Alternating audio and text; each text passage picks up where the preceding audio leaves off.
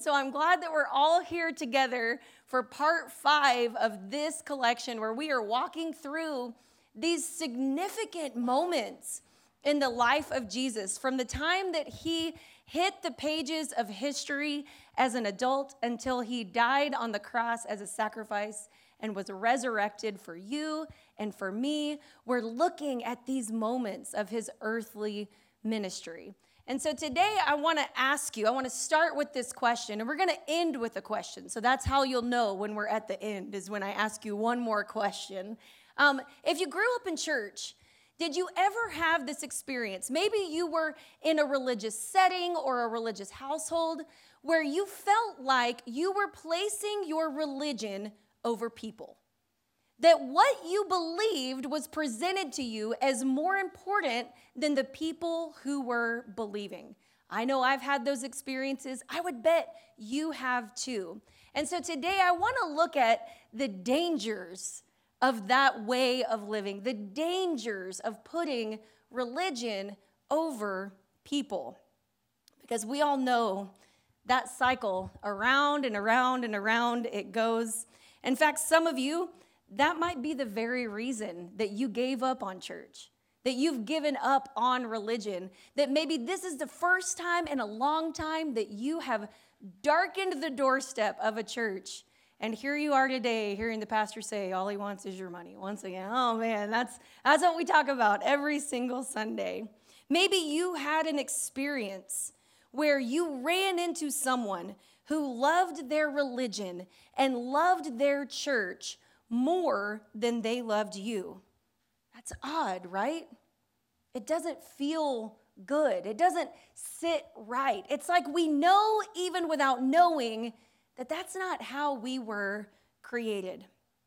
So we're in the middle of this journey where we're walking through the life of Jesus and looking at these significant moments and reflecting on them and understanding how they apply to our lives even still today, 2,000 years later, that this guy wasn't just any guy, that Jesus came to bring something brand new that would revolutionize the world forever. We could never be the same because of who he was on earth and what he did while he was here. So today's discussion will be an interesting addition to this collection. About halfway through, it's going to get real sticky because we're going to dig into a history lesson. So about halfway through this message, you might go, didn't know she was a historian. She is not, to be very clear. So if like halfway through the sermon I start doing this, it's because I don't want to say anybody's name wrong or like a date wrong or whatever. It's very intimidating being up in front of all of you very wonderful people. It's a big deal. So about halfway through, you're going to say, hey, this feels like a history class. And I would agree with you. But I promise, stick with me to the end. And this is something that I promise you will revolutionize the way you walk out your faith every single day. So where we left off last week on this journey with Jesus, he had just revealed for the first time what his agenda was here on the earth. And we call it the Sermon on the Mount. But this message that Jesus was giving was one that he gave often. This was like his really like go-to content that he would preach over and over and over again. So you can even imagine there were those in the crowd that were like, here he goes again. Same thing, same message. This guy, it's like he's got nothing new. In fact, this was probably the core content of like the message, the gospel message that Jesus was on the earth to drive home. In this message, he began to contrast himself with what those hearing it in this first century setting would have understood was a huge deal. He began to contrast himself with the laws of the land and the laws of the era. And he would say things like, you have heard it said, but I say. You have heard it taught, but I'm teaching. And as his audience would quickly recognize, wait a second, are you contrasting yourself to Moses, the lawgiver? Moses, the guy who went up the mountain and heard from God himself and then brought down God's code for our conduct? Are you truly contrasting yourself to him? And Jesus, so many occasions, would give the proverbial, yeah, that's exactly what I'm doing. Jesus perhaps felt this tension in the audience every single time he would bring this message. Every single time he would talk about something new, something different that was coming, he would feel this tension. So he made this statement that we looked at last week in Matthew chapter 5, where he said, "Don't misunderstand why I have come. I did not come to abolish the law of Moses or the writings of the prophets, which would have been their scriptures." Jesus was referring to what is the equivalent of our English Old Testament. And so he's saying, I didn't come to abolish that. No, I came to accomplish their purpose. The tension you feel is real, Jesus would say. But I have not come to edit your scripture or take it away. I have come to fulfill your scripture. If God's original covenant with Israel were an assignment, Jesus was saying, I have come to complete it. Even though this was so contrasting and so new, the text says that in Matthew chapter 7, when Jesus had finished saying these things, the crowds were amazed at his teaching, for he taught with a real authority, quite unlike their teachers of religious law. But this surfaces yet another issue that launches us into the discussion we're going to have today. How much authority did Jesus really have? How much authority did he really have? If he was going to speak with such authority, how? How much? Who? Why? So many questions. Did he have the authority to replace everything Moses had put in place?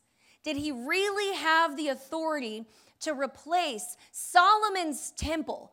Did he really have the authority? Was he really the person they had been waiting for all these centuries who would bring something brand new into the world? Soon after Jesus said this, he has an interesting conversation with some Pharisees. And we have to put it in context. We kind of have to understand the scene that we're laying out. Everywhere that Jesus would go, a crowd, including Pharisees and Sadducees, would follow him around. And he was constantly on the verge of being trapped. Like all these really smart scholars were like, today's the day. I'm going to get him. I'm going to do it. I'm going to find him breaking some kind of rule, breaking some kind of law, and I'm going to be the hero that shuts this guy down. So in Matthew chapter 12, it says, at about this time, Jesus was walking through some grain fields on the Sabbath.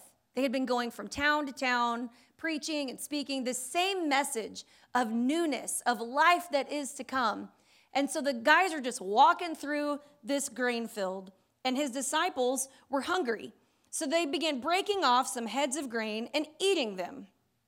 And those Pharisees who were waiting to trap Jesus saw them do it, and they protested, "Look, aha, I knew it. Somebody get some pen and paper." We don't have pen and paper, but somebody get some pen and paper and write this down. I knew it. Look, your disciples are breaking the law by harvesting on the Sabbath. We found the loophole. Jesus' response was so simple, so eloquent. He says, you know as well as I do, breaking off a head of grain is not violating any sort of Sabbath law. And they end up having this back and forth when Jesus gives them this overarching principle that really is going to hone in on today's thought. Jesus says, you've got it all wrong. In Mark chapter 2, verse 27, he says, the Sabbath was made to meet the needs of people, not people to meet the requirements of the Sabbath. Jesus said, you've got it all wrong. God is not more concerned with the Sabbath than he is with his people. He did not create the people to fulfill the restrictions of the Sabbath. The Sabbath was a gift for his people. You think God loves his law more than he loves his people. And the reason Jesus could say this with such confidence is because they did. They loved God's law more than they loved God's people. They did what many religious people do. They fell in love with their religion, eventually neglecting the people for whom the religion was created and to whom the religion was given. They prioritized law over people, and this is the essence of legalism. If you've never heard that term, this is why so many people walk away from the church. Legalism always prioritizes a view over a you. Legalism always prioritizes the law over the people. In fact, you may have left the church because somebody in the church you grew up in tried to make the Bible more important than your divorced mom or your gay brother. And the experience that you had put such a terrible taste in your mouth that you walked away, not even fully understanding who Jesus is, who Scripture says that he was, and what he wanted to do inside of you.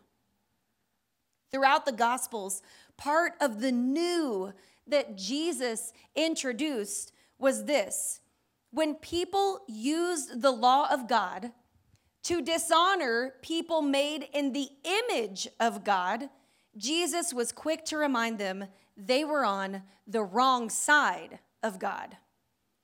So this conversation goes back and forth and back and forth, and finally it comes to an end. And Jesus lands this statement that we looked at last week that is the hinging point for our discussion today. Look, you're so concerned about the Sabbath. You're so concerned about the law. You're so concerned about the temple.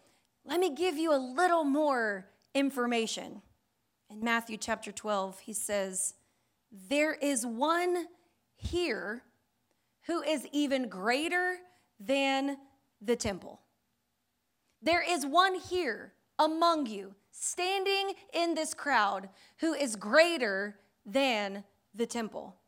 To compare yourself to the temple, to declare yourself greater than the temple, was not arrogance or ignorance or insanity. It could have been all of those things, but more than anything, it was blasphemy. This was an attack on the temple. Nothing was greater than the temple, and certainly no person, no human could be greater than the temple. To declare this was a threat on the temple, and a threat on the temple was a threat on the entire nation. The Jewish population in first century Jerusalem would die in order to protect the temple. This was not something that they took lightly. This is where they housed the law of God. This is where God dwelt. This is where they would go to worship and make sacrifice to their God, the only God that they knew was the creator of all. This was the temple, the epicenter of their worship, the epicenter of their entire world. Nothing was greater. And if you threaten the temple, you threaten me. You threaten my nation. You threaten everything I know to be true. And Jesus says, there is one here who is even greater. There is one here among you who is greater than the temple. That's impossible because nothing is greater than our temple. They had worked so hard and suffered so much just to see this temple exist. And this was the second temple. They had already been there and done that a couple times before. The first temple, Solomon's temple, had been destroyed in about 586 BC. People were expelled from the city or sold into slavery. The Babylonians cast off all the treasures from the temple. along with some of the best and the brightest from the city. We read stories in our Old Testament about Shadrach, Meshach, Abednego, Daniel, these heroes of our faith. Some years later, the Persian emperor allowed the people to return to the city.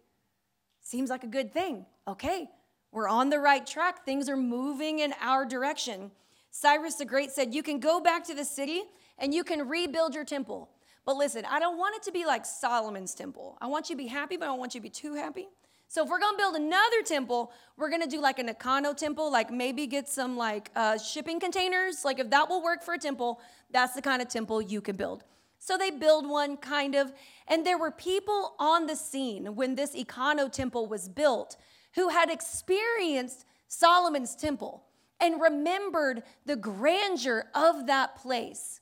And scripture tells us those who saw this new, tiny, subpar temple wept at the sight of it because they knew what they had before and they couldn't let go of that vision.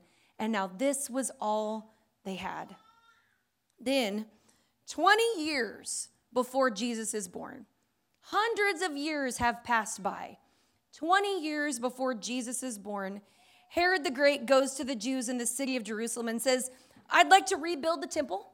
I think this is a good idea, and I want to rebuild it to its former glory. So scripture tells us about how they negotiated back and forth, and they finally come to an agreement, and they're going to rebuild this temple. So 20 years before Jesus is born, the temple is rebuilt, and it is extraordinary. Of course, by this point, no one is alive who experienced Solomon's temple. But of course, it had been passed down from generation to generation to generation. And this temple was perfect. This temple was beautiful. This temple was worthy of housing the glory of God. I wanted you to see what it looks like. Now, remember, this is 20 years before Jesus is born. And this is a model of, obviously we don't have, like there weren't cameras. This isn't like a real picture. But this is a model of the temple based on how the Bible describes it, based on what history has proven. This is what the temple would have looked like. And if you Google it, this is like a totally like sidebar. If you Google it, this is actually really tiny. So there's like people standing around it and it like comes up to their waist. So it's really odd if you Google it because it seems like it should be so gigantic and there's like people towering over it. Anyway, walls in some of the places were 100 feet high. So of course, this is a mountainous terrain. And so at some of the highest peaks, these walls would have been 100 feet high, 37 acres, here's the important part, of cut stone. Now imagine, this is ancient times. Like they don't have the tools that we have today. Even by today's standards, this building would be nearly impossible to build. Some of the stones included in this were 11 by 16 by 44 feet long. Massive. So many of the stones weighed over 500 tons. We have a closer up picture of it too, so you can see some of this stonework and detail that went into this temple, the most sacred of spaces. The thing that made it an ancient wonder of the architectural world was that the entire structure was built on this plaza made of cut stone.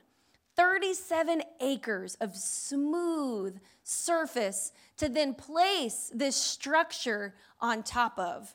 And the structure itself was even 60 feet high. So you're talking about 100 foot of wall, 60 foot of building. This was massive.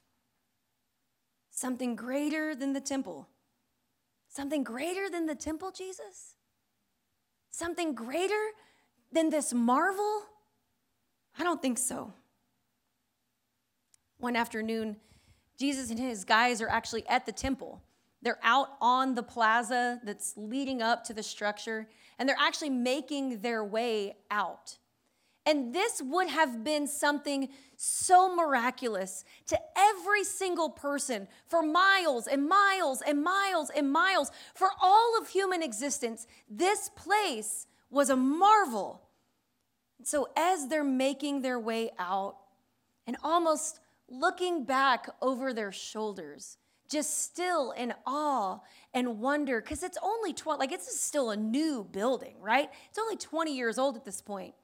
And one of the disciples turns around and says, "Teacher, look at these magnificent buildings.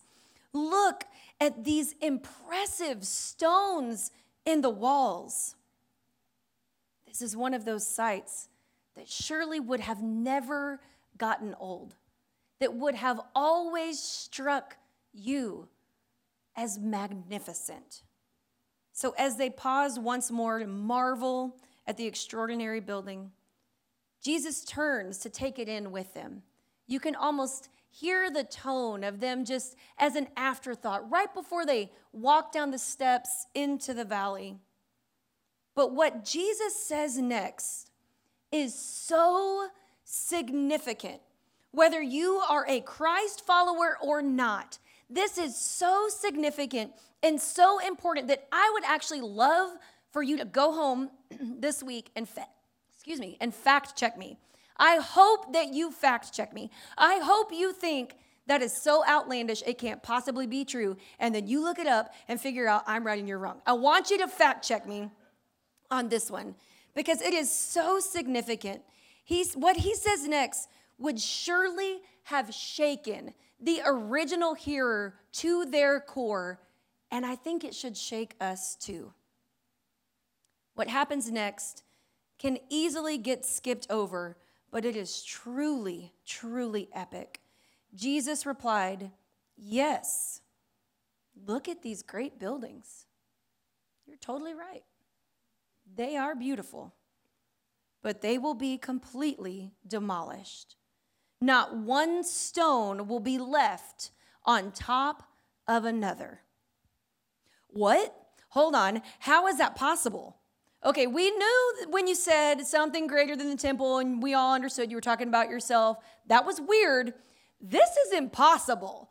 That every single stone will be torn down, meaning that these massive stones will eventually live in the valley below. Jesus is essentially telling these guys, don't be too impressed. It's a teardown. The problem is, this is impossible. You can't tear down Herod's temple. An earthquake might crack the foundation here or there. You might lose a few bricks over the years. Maybe you have to do some foundation repair. But even an earthquake couldn't throw these stones off of the wall. There was only one force in the entire world that would have been powerful enough to accomplish this, and that was the Roman army. But the Roman army is not going to destroy Herod's temple. Herod was a vassal king who worked for Rome, and he built this temple to keep the Jews quiet and peaceful. So he's like, there you go, you got what you want. No one's going to tear down this temple. Jesus, this isn't just disturbing, it's absolutely impossible. In fact, if this happened, it would be apocalyptic. It would be, as they knew it, the end of the world. And here Jesus is just so casually saying, not one stone will be left on top of another. So they made their way down into the valley, and you can almost infer that they're walking behind Jesus like, I heard what he said. Did you hear what he said? I'm a little worried about what he said. When do you think this is going to happen? I don't know, and I'm a little scared. I'm worried. Are you worried? We should run and hide, right? We should definitely do that. So they're just walking along behind Jesus. Jesus just living his life, scooting along in his sandals, down the steps, through the valley, back up the Mount of Olives. And in verse 3, it says, later, Jesus sat down on the Mount of Olives across the valley from the temple. He would have had this panoramic view of the city, to be able to see it all and understand every single detail from that viewpoint. Peter, James, John, and Andrew came to him privately and asked him, "Hey, Jesus, remember earlier when you said that the world was going to end, like everything was going to be destroyed? Tell us, when will all this happen? What sign will show us that these things are about to be fulfilled?"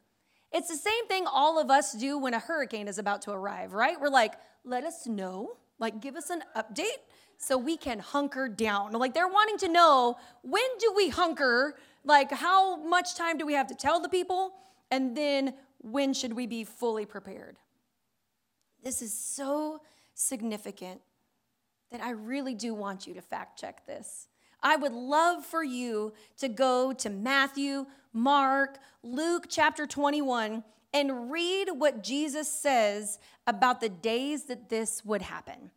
We encourage you here at Village Heights to use the YouVersion Bible app. All of our digital gathering guides are there so you can follow along with our scriptures, and that's great, and we want you to do that. But this week, I would love if you would crack it open and read in the Gospels what Jesus says about when Herod's temple falls. Just read it for yourself so that you can understand what's about to happen. We're going to show you in 40 years what happens. It's mind-blowing. Mind-blowing. So who cares about these giant stones that fell? My mind is melted forever. When you read how he describes what happened, clearly he was heartbroken, he was disturbed, but he was not exaggerating. If that were to happen, the world as they knew it would literally come to an end. And 40 years later, that is exactly what happened. Almost to the perfect detail that we have on record, it is exactly what happened. After 4 years of battling what would have been considered gangs, like these guys on the outskirts that had a really good idea and they're going to overthrow Rome, there was an uprising. And they had won a single victory, and it gave them like a little bit of pep in their step. They're like, okay, we beat the Roman army like one time. You guys, great job, high five. Maybe we can overthrow the whole government. Let's do it. So all of these gangs start popping up throughout the entire region, as far north as Galilee, and they're like, this is our time. All of the citizens were terrified, but it was the young men who were fighting in battle that were like, if not now, then when? Let's go. We're going to do it. So all of these armies from all across the region start coming to Jerusalem. They're like, we all got to be on the same page. Everybody get to the city, everybody get to the epicenter, and we're going to devise a plan to overthrow the government. And this is a great idea. It's always a great idea when people overthrow the government, right? Like it always ends well. So it just so happens that at the same time, there's a Jewish festival. So not only are all of these armies coming to the city to like unite and join forces and come up with a game plan, all of the Jewish citizens across the land were coming to Jerusalem on a pilgrimage, because that's what you did for festivals. You show up to the city. So in the meantime, they had built an entire wall around the city. So now the city is protected by an additional wall all the way around. So when the Jewish pilgrimage shows up, they're like, well, we can't get into the city. The emperor of Rome is like, here's a great idea. Let them in, lock the door, and let them starve to death. So they all come inside, they lock the door to where they can't leave, and they start to starve to death. They start to turn on one another to where then they're fighting the Roman army that was undefeatable during the day and fighting each other at night. But they were still so prideful that they were like, we're actually going to win. You were never going to win. And they're like, we're actually going to win. So then at night, they're fighting each other like, who's going to be emperor of our new city? And it's just insane. Eventually, they start to wither. The Roman army takes advantage of this opportunity, and they end up taking the entire town. They kill anyone they can, take others, sell them into slavery. They burn anything that will catch on fire, and they go to the temple, and history will prove that they pull down every single stone of the temple to where it was no longer on the wall, but living in the valley below. And this is so true that you can actually see this today. On the southwest corner of the temple in Jerusalem, there are stones that lay there from Herod's temple where the Romans took them down. Not one stone will be left on top of another. It only took 40 years for Jesus to be proven once again as absolutely correct. Not one stone. The group of men who followed Jesus after the apostles. So many of his first followers, his closest companions, were martyred for their faith because they knew who he was. They saw what he did, and they were going to proclaim the gospel until their very last breath, and they were martyred. The guys that followed are who we refer to as the church fathers. They were the first group of people to take on leadership and keep the movement going after everyone else had been killed off. These are our church fathers. And they did exactly what I am doing today. They went, aha! Jesus was right. You see the stones? He said it was going to happen and nobody listened, and now here we are. He was absolutely right, and you should believe. Get right or get left. They became very, very intense gospel preachers. So why don't Matthew, Mark, Luke, and John say anything about this? If you had the golden ticket to prove that everything you were saying was right, don't you think you would write that down in a letter? Don't you think that you would editorialize this moment and go, Jesus said it and he was right? Ha! Don't you think in your human pride and arrogance, you would say, he was right all along. You should listen to what I'm saying. Don't you think that should have been included in the Gospels? The issue is, this hadn't happened yet. So often the Gospels are presented to us as something that generations had gone by, and then they're reflecting back and writing it down. Yes, Matthew, Mark, Luke, and John are a reflection on the life that they saw Jesus live. And they are looking back on it and saying, there are moments where they do editorialize, where they do say, now that I understand his death, burial, and resurrection, I can tell you that. They'll say things like, he said this, the disciples didn't understand, and now we do. They'll encourage you with, now, learn from me, learn from my mistakes, learn from what I've seen, because I saw what he did, and it was good, and you should believe it too. So if this happened, why wouldn't they write it down? Because it hadn't happened yet. It happened exactly as Jesus said that it would. But the way that Matthew, Mark, Luke, and John are describing Jesus' life to us, they don't yet know the stones will in fact come down. They just know that he said it, but they haven't yet experienced it. Why not leverage this? Why not use that to their benefit? And here's the answer that I think is more than enough for you to declare Jesus as your Lord. When the Gospels were written, the temple was still standing. So for a prediction that catastrophic to come to pass makes it indisputable that Jesus is worth following. He's not a fortune teller. That's not how this works. He was fully God and fully man, and he walked on this earth with the understanding of the divine, but the experiences of a human. Not one stone will be left on top of another. And it looks as if the only reason Jesus shared this with his guys was because they stopped to marvel at the temple. What could have been an insignificant moment, Jesus capitalized on the opportunity to make it something significant. His heart was surely broken. He didn't describe the events that were to come with joy and excitement. He was grieved because these were his people and he knew they would suffer. But he was clear.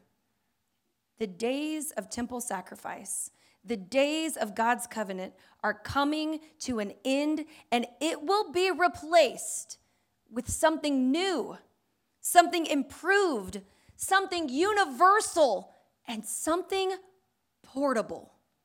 It would no longer be housed in one single place where you had to go. It would now be housed inside of the very people it was meant to change. 20 years later, while the temple was still standing, 20 years after Jesus makes this prediction, the Apostle Paul, an ex-temple loving guy, writes to some ex-pagans in Corinth who now have had their own temple experience. And he shares these astounding words that we miss because we've never been temple people. We don't understand the gravity and the severity of this moment when Paul says, don't you realize that your body is the temple? Don't you realize that your body is the temple of the Holy Spirit who lives in you and was given to you by God? Something has changed. Something new has come. Your body houses the Holy Spirit, the same Spirit that we kept in the Holy of Holies and protected has now been released to live inside of every single one of God's people. The Holy Spirit has left the building and inhabits the hearts of his people. So here's the implication. With the arrival of Jesus, sacred has been commuted. There are no more sacred sites, only sacred people. The message of the gospel, the message of Jesus that new has come to give, not for a group of people, but for the entire world. It's this: you are sitting beside sacred. You are married to sacred. You are raising sacred. You are employed by and employ sacred. That every single person who professes God as their Lord is sacred. You no longer have to make a pilgrimage, make a sacrifice to beg God to hear you. The Holy Spirit lives inside of you, and you are sacred. No more sacred sites, only sacred people. Your value, your worth, your purpose is directly tied to the price that Jesus already paid. There is one here who is even greater than the temple. Something greater indeed has come. And his invitation is still exactly the same. Follow me. Follow me. So here is my question. And Ethan is actually going to come for just a minute so that we can reflect on this. And that song that he did at the end of worship, "This Is How I Thank the Lord." He's going to sing a few choruses of that for each of us. Because my question is this, and it requires reflection, but it's so simple. How will you respond when Jesus is here in front of us, inviting you, follow me? How will you respond? What is one thing that you can do this week? One step that you can take for the first time or again that will make your relationship with Jesus better. What is one step that you can take towards following him? Whatever that step is for you, learning to be bold in your obedience, learning to be quick in your obedience is the most significant way for you to respond to his invitation. So will you pray with me? Jesus, we love you, and we are overwhelmed by all of who you are. Lord, we don't have to make a case for you because you already did it. You have proven time and time again in your word and it coming to fruition in our lives and things getting better that you are God of all, and we stand in awe of you. There are no words that we can say to express our gratitude or our love for you, but in our obedience, this is how we can thank you. That as you call us to make steps, to make moves in the right directions, and we obey, that's how we thank you. That's how we worship you. That's how we draw near to you. So God, would you speak to us? Would you challenge us? Would you change us? God, don't let us leave this place without knowing what you are asking us to do today. To be people who look like you, who act more like you, who love more like you do. And it's in your name we pray. Amen.